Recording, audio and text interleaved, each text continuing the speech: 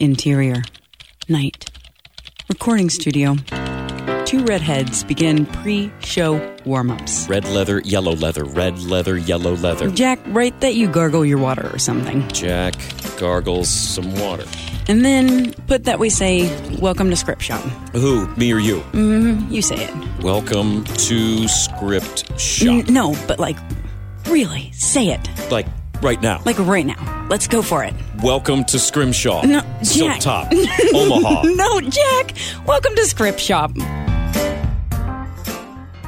And hello, this is Script Shop. Hi there, I'm Jack Crumley. And I'm Allison West. And this is a show about scripts and screenwriters and their passion and our enjoyment of their work. So much enjoyment. We enjoy it a lot. And today's guest is a guy whose script I very much enjoyed. I think we both had sort of a very similar reaction to it. I texted Jack oh my gosh, ROBO4CE, you have to read it, you have to read it, you have to read it. It's really fun. It's a script called ROBO4CE. It's a narrative feature, 114 pages. And ROBO4CE. It's ROBO4CE with a 4. Today's show is sponsored by the Deep in the Heart Film Festival. That's in Waco, Texas, March 22nd through the 25th. Heartwarming, heartbreaking, heart-stopping. Deep in the Heart Film Fest is dedicated to educate, entertain, and enlighten the Central Texas community through independent cinema.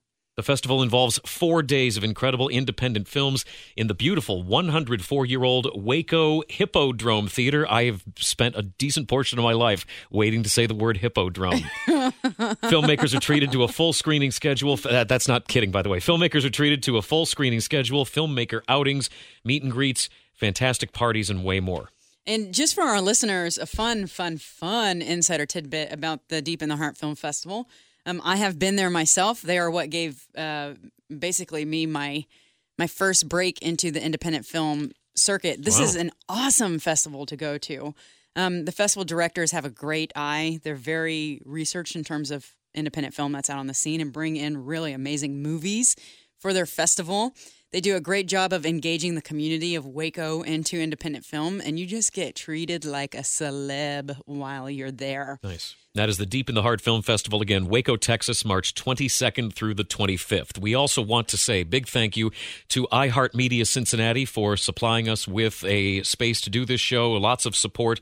Thank you very much to Scott Reinhardt and everybody over at iHeartMedia Cincinnati for helping us out on that. In terms of the ways you can help us out. Yeah, Script Shop is online everywhere, Facebook, Twitter, our website, Instagram. You can get in touch with us, talk to us. We want to talk to you. And if you have a script or a really, really great idea, something that you're totally excited about sharing with us, you can send in script submissions, no matter the length, to scriptshopthepodcast@gmail.com. We're looking forward to reading from you. scriptshopthepodcast@gmail.com. And now, now that that's out of the way, the good stuff. Without any further ado, let us welcome Jeff Howe to the show. Jeff, how are you? Oh, it's awful. I'm so sorry. I love those jokes. I'm doing well, thank you. Jeff, that sets a terrible tone. I am really sorry. That's incredibly dumb. You would not be the first. Oh, see, that's what I hate about it the most. Yeah, it's not even clever, Jack. It's not even clever. That's what I hate about it the most. I'm really sorry. Jeff, hi, thanks for having us on. Thanks for being on the show with us. So tell us about where are you at right now?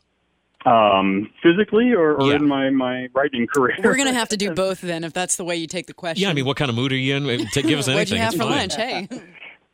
Well, I live in the St. Louis, Missouri area, and I work at home. I have a very flexible day job, which permits me to do a fair amount of writing tucked in corners here and there in the day, as well as nights, weekends, and the wee hours of the morning as needed. I've been writing screenplays now, I guess, since ROBO4CE was my first, and that was started in winter of 2014. And so I guess it's going on 3 years now. Before then, I wrote novels, short stories, prose, and I've been writing something pretty much my entire adult life. It's the legacy of being a literature major, I guess. So when do you consider your adult life to have begun then? Roughly my first year of graduate school, I think. Yeah. The first go around. I have a long and winding path through academia. I actually started life as a physics major, and I had a sort of Saul on the road to Damascus moment in my second semester of quantum mechanics. And it's like, I could do this, but I really don't want to. So, same thing I tell myself about physics all the time. Yeah. I could, but... So I ended up in English literature, and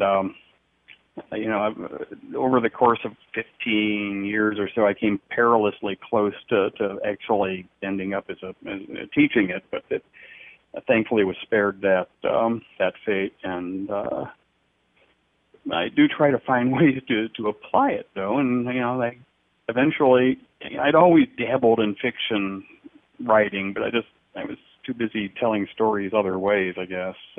So what was was there a specific motivating thing that got you from doing like novel type stuff to moving into screenwriting? Well, there was, and it's ROBO4CE is actually sort of at the center of that story.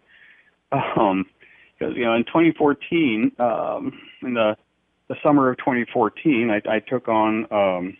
I volunteered for the position of coaching my son's middle school robotics team, Lego Robotics, through the first program, First Lego League. And at that point, I was chugging along with novels. I had an agent in New York who was not getting a lot of traction with anything I'd written, but no, he was there, and I could call him if I wanted to. So I started the coaching thing, and very soon thereafter, within a few weeks, I realized I couldn't write. I mean, my brain, the part of my brain I used for writing, was busy. I mean, that very rarely has happened to me. The only other time within the last 15 or so years that's happened was when we were selling one house and had bought another, and we're paying two mortgages and trying to move at the same time. And that I understood the stress. Coaching the Lego League team, I wasn't expecting that, but evidently, I told people my head is full of Lego bricks right now. There's no So we get through the season. It gets to be early December. The team actually, for a first-year team, did great. They advanced to the state championship where we bowed out, and rightfully so. We kind of had some luck getting there. And then I'm thinking afterwards, I've got these 3 months of where I didn't write. It's like I'd like to get something out of that time. Sure. As a writer, that's sort of one thread that gets woven into the story. The second has to do with my son, who was on the team. It's sort of the reason I coached. I've been writing prose and short stories and novels for a while, and he pointed out more than once, as he was in 5th grade then, I'd actually never written anything I'd let him read. Yeah. Okay. And, and it's like, that's fair. That's a fair observation, because the stuff I've been writing was really for not like adult audiences, but for grown-up audiences. Yeah. And it's not that he wouldn't have gotten it. I think he just wouldn't have been interested. Don't think it would have worked him for life. But the point being, I hadn't written anything accessible for his age group, and it's like, well, maybe I can do something about that. And the third, and I guess most sort of crucial thing that ties those together. So I just read a blog entry by an author and former TV writer named Chuck Wendig, writes science fiction. He said, having done both, if you want to outline a novel and you really don't like outlining, consider writing the novel as a screenplay and letting that be your outline. Oh, okay. That's an interesting tactic. Yeah, it's sort of like you got the bones and muscles of the story going in a screenplay, and then you can flesh it out, and it sounds like a good theory. And I had not written a screenplay at that point, but the writers group that I'm in, Writers Under the Arch, and here in St. Louis, is a fairly eclectic group, and we have novelists and short story writers and screenwriters, and there's some overlap between them all. And so I read and done readings of a bunch of screenplays at that point over the last, previous 5 or 6 years. And so I kind of had some grasp of what they were supposed to look like and how they were supposed to work. And so I was like, yeah, okay, I'll try this. So, December I start writing. I finished the first draft in about, I guess, late February, early March. But during that time, I'm bringing in chunks to the writers group and reading and we're doing little readings of the scenes. And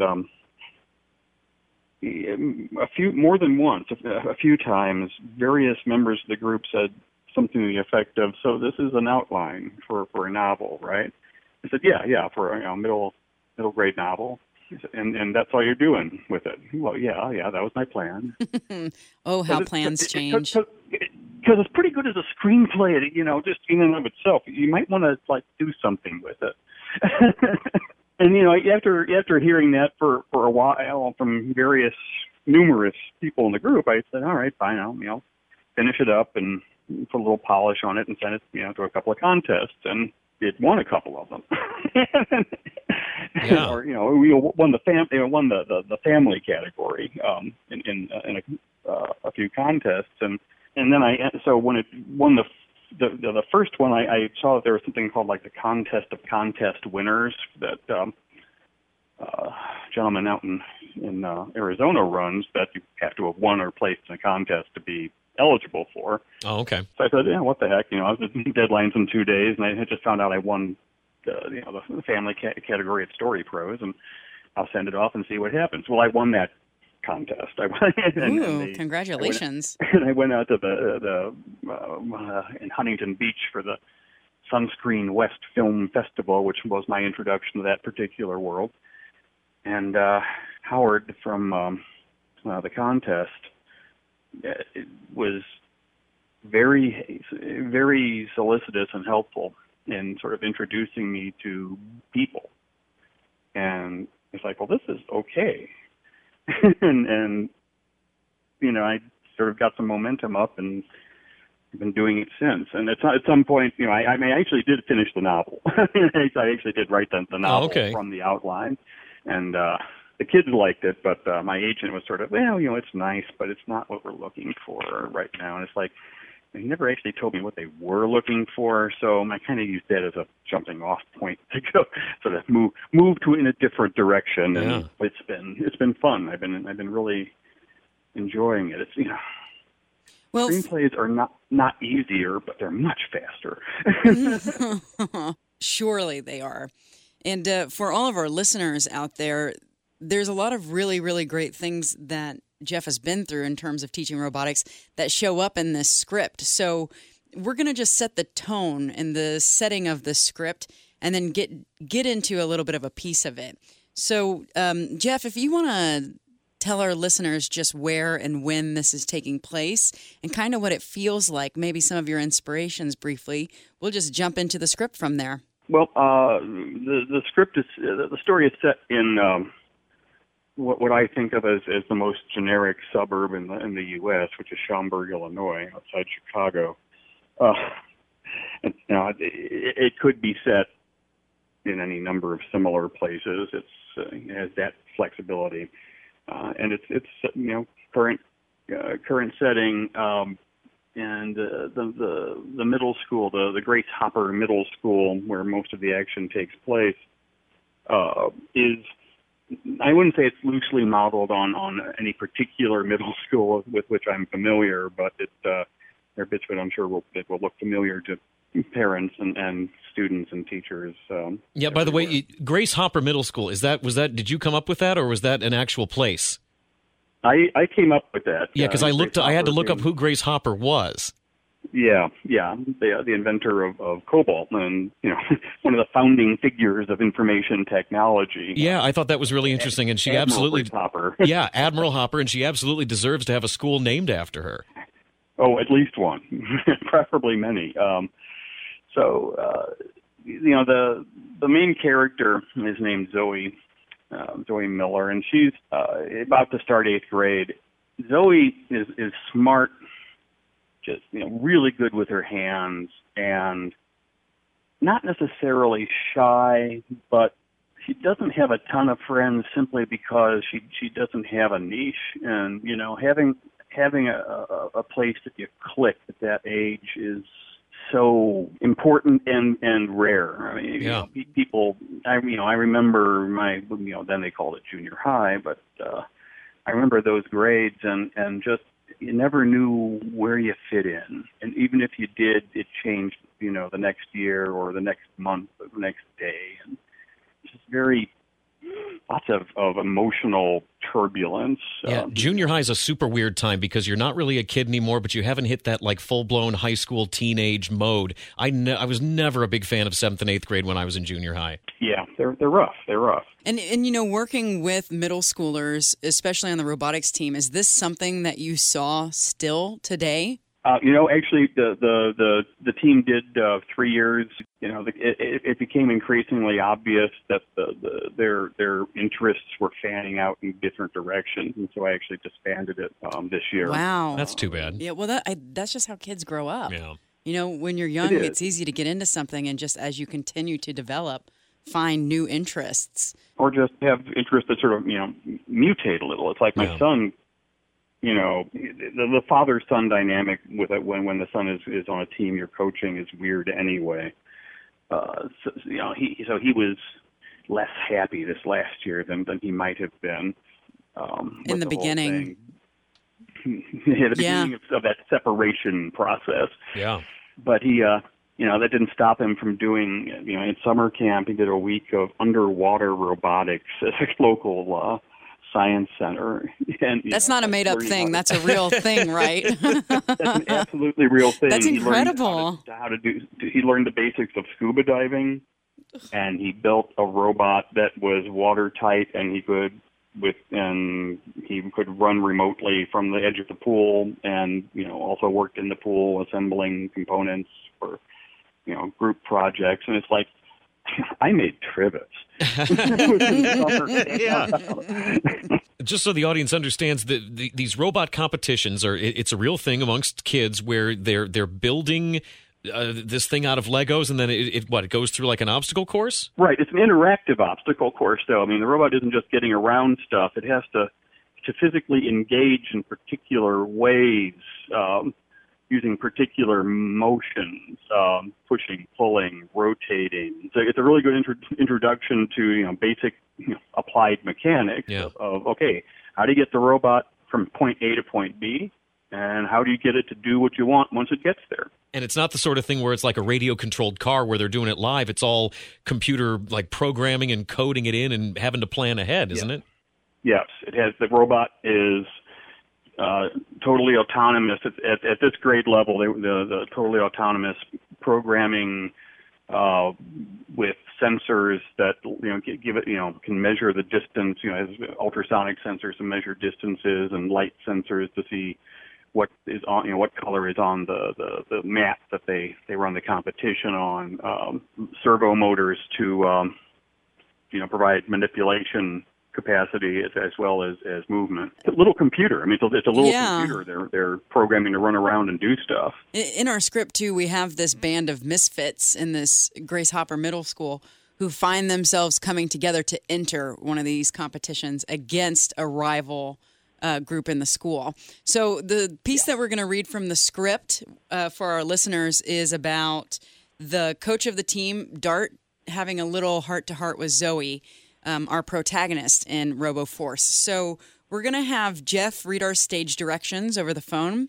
I, Allison West, will be playing the 8th grader Zoe. Jack will be playing Will in the script. And Frank, our producer, Frank. Hi. Frank will be playing Dart. Dart is older brother to Will and the coach of the new team, ROBO4CE. So, Jeff, we're going to begin top of 39.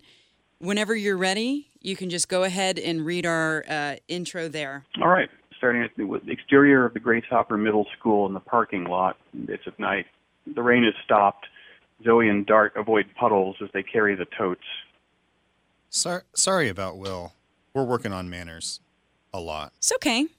What were you like when you did Robot League? Dart chuckles without mirth. Let's just say I had my own issues. I didn't mean to bring up bad memories. They stop at the only car in the lot, an old Volvo wagon. Bad memories are part of why I'm doing this. He opens the hatch. Zoe's tote pops open as she puts it in. A number of Bricko's minifigs fall out. Oh no! I think they stayed all in the car. I should replace that dome light. Before he finishes, Zoe's phone is out in flashlight mode. Dart smiles. They gather the scattered figures. I kind of thought you were coaching to, help Will be more... Dart finds a minifig in a lab coat. Normal? He adjusts the figure's pose. Will needs guidance. Not the same as help. I need to be better coach than I was. Dart places the figure in the tote. Like Nisha, or Giles, or you. Thanks for talking me into this. You're welcome.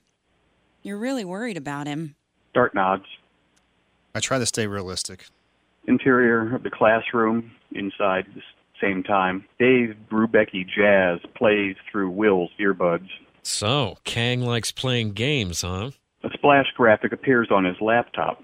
Will's Gossip Pal app. Administrator access flashes. Exterior parking lot, continuous. Dart hoists the other tote into his car.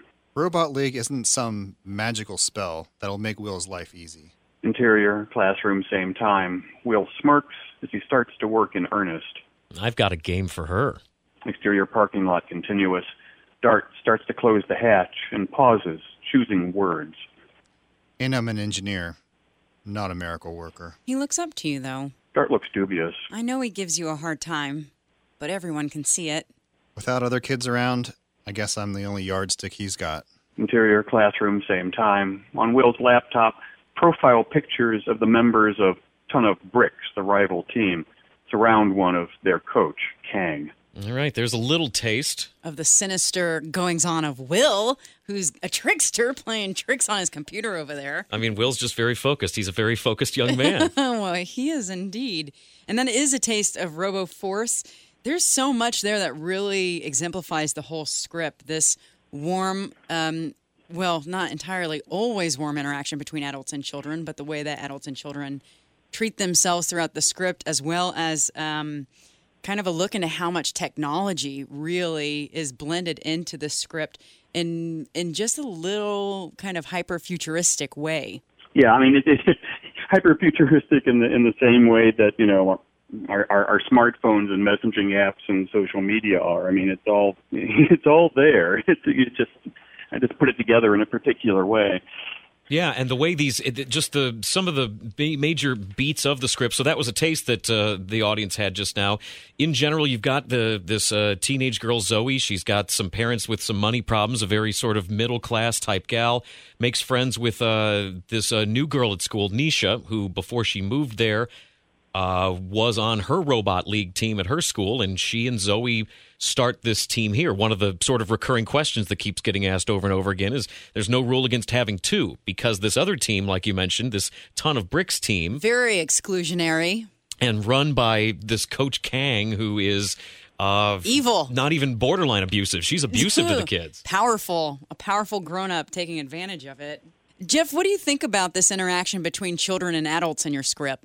Well, I modeled it in part on the interactions I had with my team. And, if there's one thing that I lifted wholesale from my experience, that would be it. I mean, the kids on the team are not my kids. I mean, they really don't align with my any of the kids I've coached.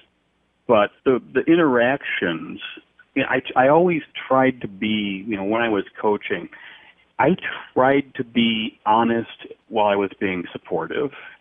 Which is a very fine line.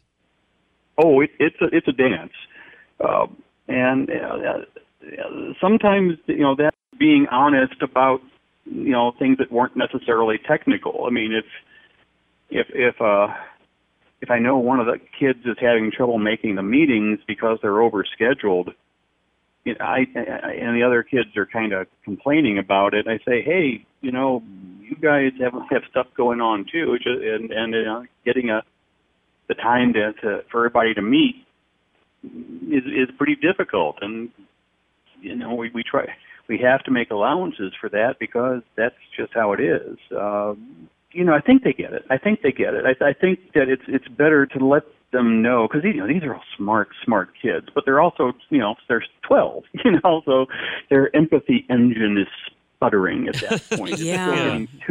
It's still getting tuned up. It's still it's a process that goes on for a lifetime. But they're just really kind of getting to the point where they do have to depend on other, depending on other kids. In a situation that doesn't involve kicking a ball around of some sort is new. I mean, it's kind of new for most of them. Even even if they've worked in class projects, and this is one of the great things about the program, about the first program, they learn how to work and adjust and shore up and support each other as a group, but it doesn't mean there aren't bumps along the way, and that's some of the bumps are what happen in an extremely exaggerated fashion. Right. Well, the children are really script. starting to learn adult themes, which in your script we have two main grown-ups, Dart, who is one coach, and Coach Kang the other, who lead by example for better or for worse. Yeah. One of them being a bit sinister and one of them being very optimistic and hopeful. And the children themselves, they get to make choices about how they're going to deal with each other, and whether it's RoboForce eventually lending a helping hand to Ton of Bricks in the end, or Ton of Bricks kind of launching some little schemes to get the inside scoop on RoboForce's competition. What is the competition like in these robotics competitions in real life? The ones I've been to here in Missouri usually take place in there's a particular private prep school gym that we often use. That's very well appointed. Let's say, but it's also very loud and echoey, and they do play loud music, loud sort of techno music, and the teams often have either matching T-shirts or other sort of team spirit building accoutrements, props and signs and cheers, and it's a very festive atmosphere, but it's also very, very focused, because anyone who's worked with engineering projects or computer projects, knows that doing something live in real time is not the same as doing it in practice.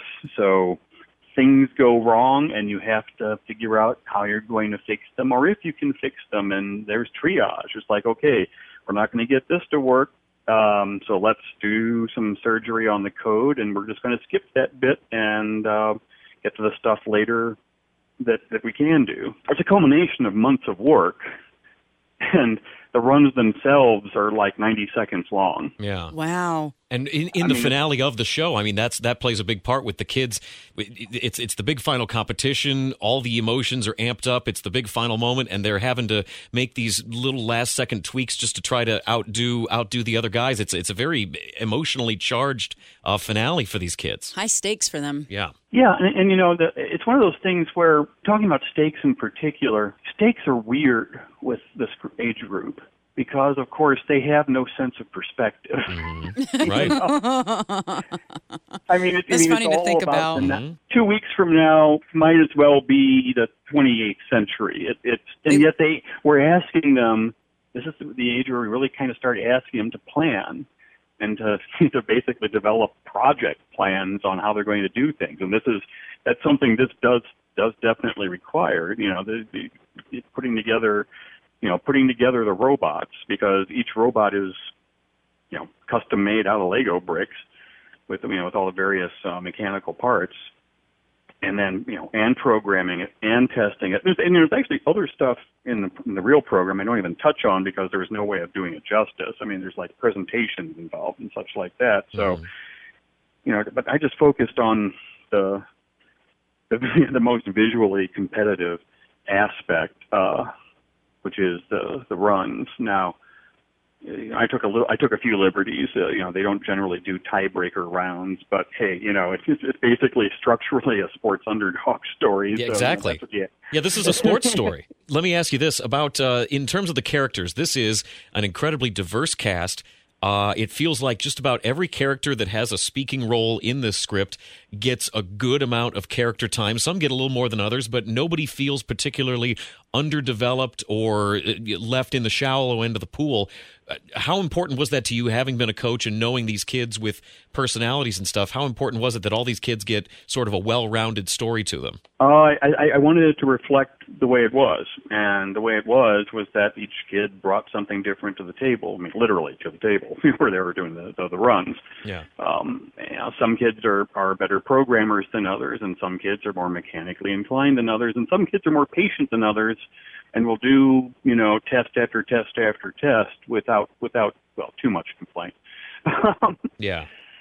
And we all that is necessary, and getting them to sort of fuse that together and acknowledge that because the kids are, I think, inherently honest about those things. It's like, yes, so and so is a better programmer than I am, so he or she should be doing this part while I'm doing that part because I'm better at that. They sort each other out if you give them half a chance. It's refreshing for the children to really acknowledge each other that way. Yeah, and doing so in a way that doesn't denigrate other people's contributions. That's again, this is something that occasionally they need a little nudge on, just wording choices.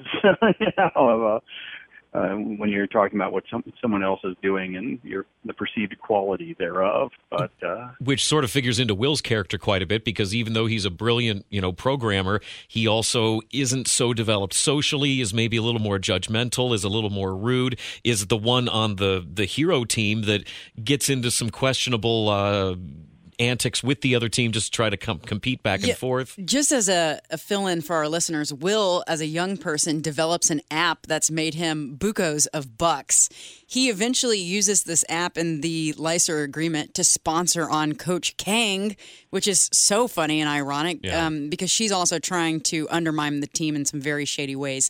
So by using his user agreement, he can review all of her work that she's been sending through the app and get some insider information as well, which is what Jack was doing in the script here. Yeah, that little devious stuff that Will was saying in our little segment was Will tapping into other people's emails and texts. But it comes back to these children having very specific personalities and still finding their place in the team. Yeah. Yeah, and one thing I did want to emphasize in that, and this is something that I went around and around with some of the people that did notes for me. The bad guy team, the bad guy team, they're not bad kids. They're good kids generally with a bad coach. Yes, absolutely. Because my experience, and this is not just in robotics, this is in any sort of competitive activity at this age bracket, that the attitude of the adults is going to shape the attitude of the kids, for better or worse. And I picked two very extreme examples with Coach Kang and Coach Dart. They may be polar opposites, and they may be Kang may be a slight exaggeration in terms of coaches out there, but I've seen some really serious coaches on the sidelines of various games my son has been involved in. Really in robotics, that personality is much more rare.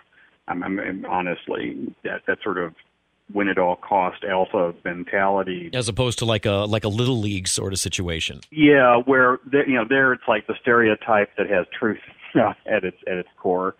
One of the cool things about the real robotics program I described, the first program, is that generally they weed that out and everybody is really cooperative. I mean, there's some insane stories at the upper levels, the senior high school levels of teams basically putting themselves at a disadvantage to keep another team in the running. Wow. Which of course, sort of filters into the end of the story here. And that's just because of a real love of the competition, right? Just sort of a purity of, yeah, bring your best, I'm going to bring my best, and we're going to see how it works out? That's very much it, yeah. And two, within that context, one of the things that's really lovely in the script is that it really breaks down gender roles between the children, where this story has some they're not totally subtle. We have a female protagonist, and then her best friend are the ones that get the show going, where we have these empowered characters that really it's about their science and their ability to contribute to the team that makes the difference. It's not really based down in how gender goes. No. And I wondered if there's a train of thought you had in purposefully putting in female characters as the protagonist in this story. I think that's an important choice for anyone who's doing this sort of thing for kids. At this age, the social structures that deflect young girls from going into technical activities are not yet really hardened and in place, and so the kids have not picked up on the notion, the misguided notion that there's girl things and boy things, and that robotics is not supposed to be a girl thing. You start the program in kindergarten, and wow. Well, although the programming doesn't start until I think fourth grade, but still it's designed to be really not just inclusive, but it's just absolutely is built to make it impossible to do that. And some of the best teams, out there that I the ones that end up at the state and national level on a consistent basis, and this are the real high performers, probably the best group overall, or teams associated with Girl Scout troops. That's awesome. Oh, nice. Go, ladies, go. They really know how to and those teams, they have like constant, it's like the kids cycle through the program. It's not just like a bunch of friends, like, what I had working with my son and his friends. They bring on younger girls and train them, and so by the time they're senior, they're helping to train like the new younger Girl Scouts. It's elegant. It's lovely. Yeah. It's necessary. Interesting tidbit here. I was actually on a robotics team. No kidding. I was terrible. I was so bad at it. So I'm slipping it in it because it was embarrassing because I was so non-interested in robotics and mostly interested in flirting with everybody else that was on the team. I can't believe you haven't told me this. No, This is such new information. I have a whole science. I have a whole record of excellence in science That's and chemistry awesome, in though. high school. Thank you. That's really cool. Okay. But these girls in the script, they are totally awesome. And it's wonderful to hear that there is continue to be developing opportunities for girls in science and mathematics. Yeah. Oh, yeah. So let me ask you this, Jeff. Will's character specifically is listening to a lot of jazz, which I feel like is a very specific character choice. Was there a motivation behind that? Why jazz? Well, Will is, as you noted before, a little emotionally aloof. Mm-hmm. People have asked me if he's supposed to be somewhere on the spectrum, and I say, I don't feel like I want to make that call. Sure. Because I wrote the character. That doesn't, I don't want to. I'm not one of those people who thinks I have to know everything about the character. He doesn't get along with kids his own age that much. Right. And I tried to think of what's the least likely music for a 13-year-old boy to listen to, and I thought, cool jazz. It's also. For Will, it's also a good match because it's so about structure and flow, and it's like if music were a programming language, cool jazz would be the one everybody wanted to work with. It's hugely insightful to his character. Yeah. Oh yeah, I think it's, and I actually spent time sort of listening to various pieces and mentally sort of timing them out for the action going on with them, and then I don't expect that necessarily they would actually end up using those in any production, but I do think that it's important, if you're going to name a piece of music or a performer or a genre, it had better be for a good reason, and right. I thought there was this time. So let me ask you this, too. The script itself tells a very complete story about these kids coming together, competing in robotics, and winning at the end. But this is also, it feels like, also set up. There's a lot that could come out of this. It clearly is left somewhat open-ended, that there's going to be a future with these kids. Was that on purpose? Do you have other ideas about where this story goes from here? Well, I think just the nature of any story about kids this age is, it has to be open-ended because their life is just starting. Yeah. The alternative is that they peak in middle school, and that's really sad to contemplate. But I did not necessarily write this with my eyes on writing a sequel or continuation. But I do think it would be interesting to explore a sort of next year kind of story. In my mind, ROBO4 goes wins the local tournament, goes to the national tournament, and gets blown away. Okay, yeah. They have to, because one of the things that kids this age need to learn how to process is failure, especially smart kids. Yeah. You said they don't normally run into it too much? Yeah. They a lot of stuff comes easy, and then all of a sudden they get at some age, usually college, and all of a sudden it's not easy anymore, and they're not prepared for it. And there's a little experience here talking here. If you haven't built up not just the habits, but the emotional sort of fortitude to say, oh well, I lost. This didn't work. I tried this and it failed. What do I do now? Because you can't. It's when normal things come easy. That's a rude awakening. Well, and the idea of making a mistake and learning from that mistake, which also gets into the core of what the robotics competition is. You plan for it, you put it together, and if it doesn't work, you got to make changes. Yes, and so it is sort of baked into the concept. Is the little failures that you fix,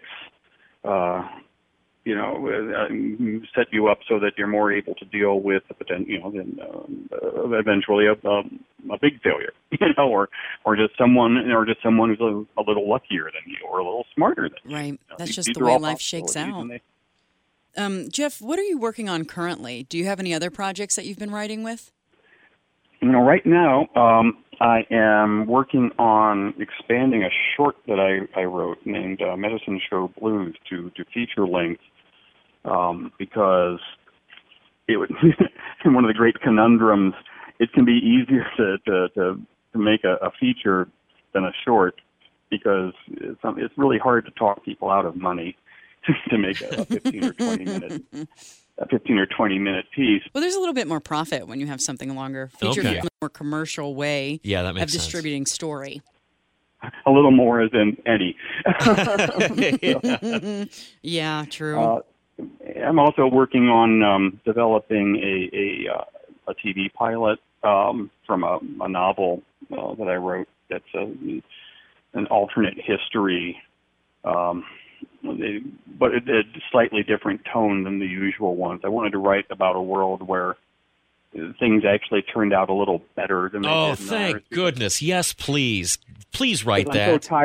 I'm so tired of the stories that basically amount to, see how much worse things could be? Now shut up and be happy. Right. So that's the subtext. I mean, it's like, see, Nazis could run the world. Shut up. Yeah, right. Thank you. Please, let's focus on something. Yeah, please, work on that. I would love to read that and watch that.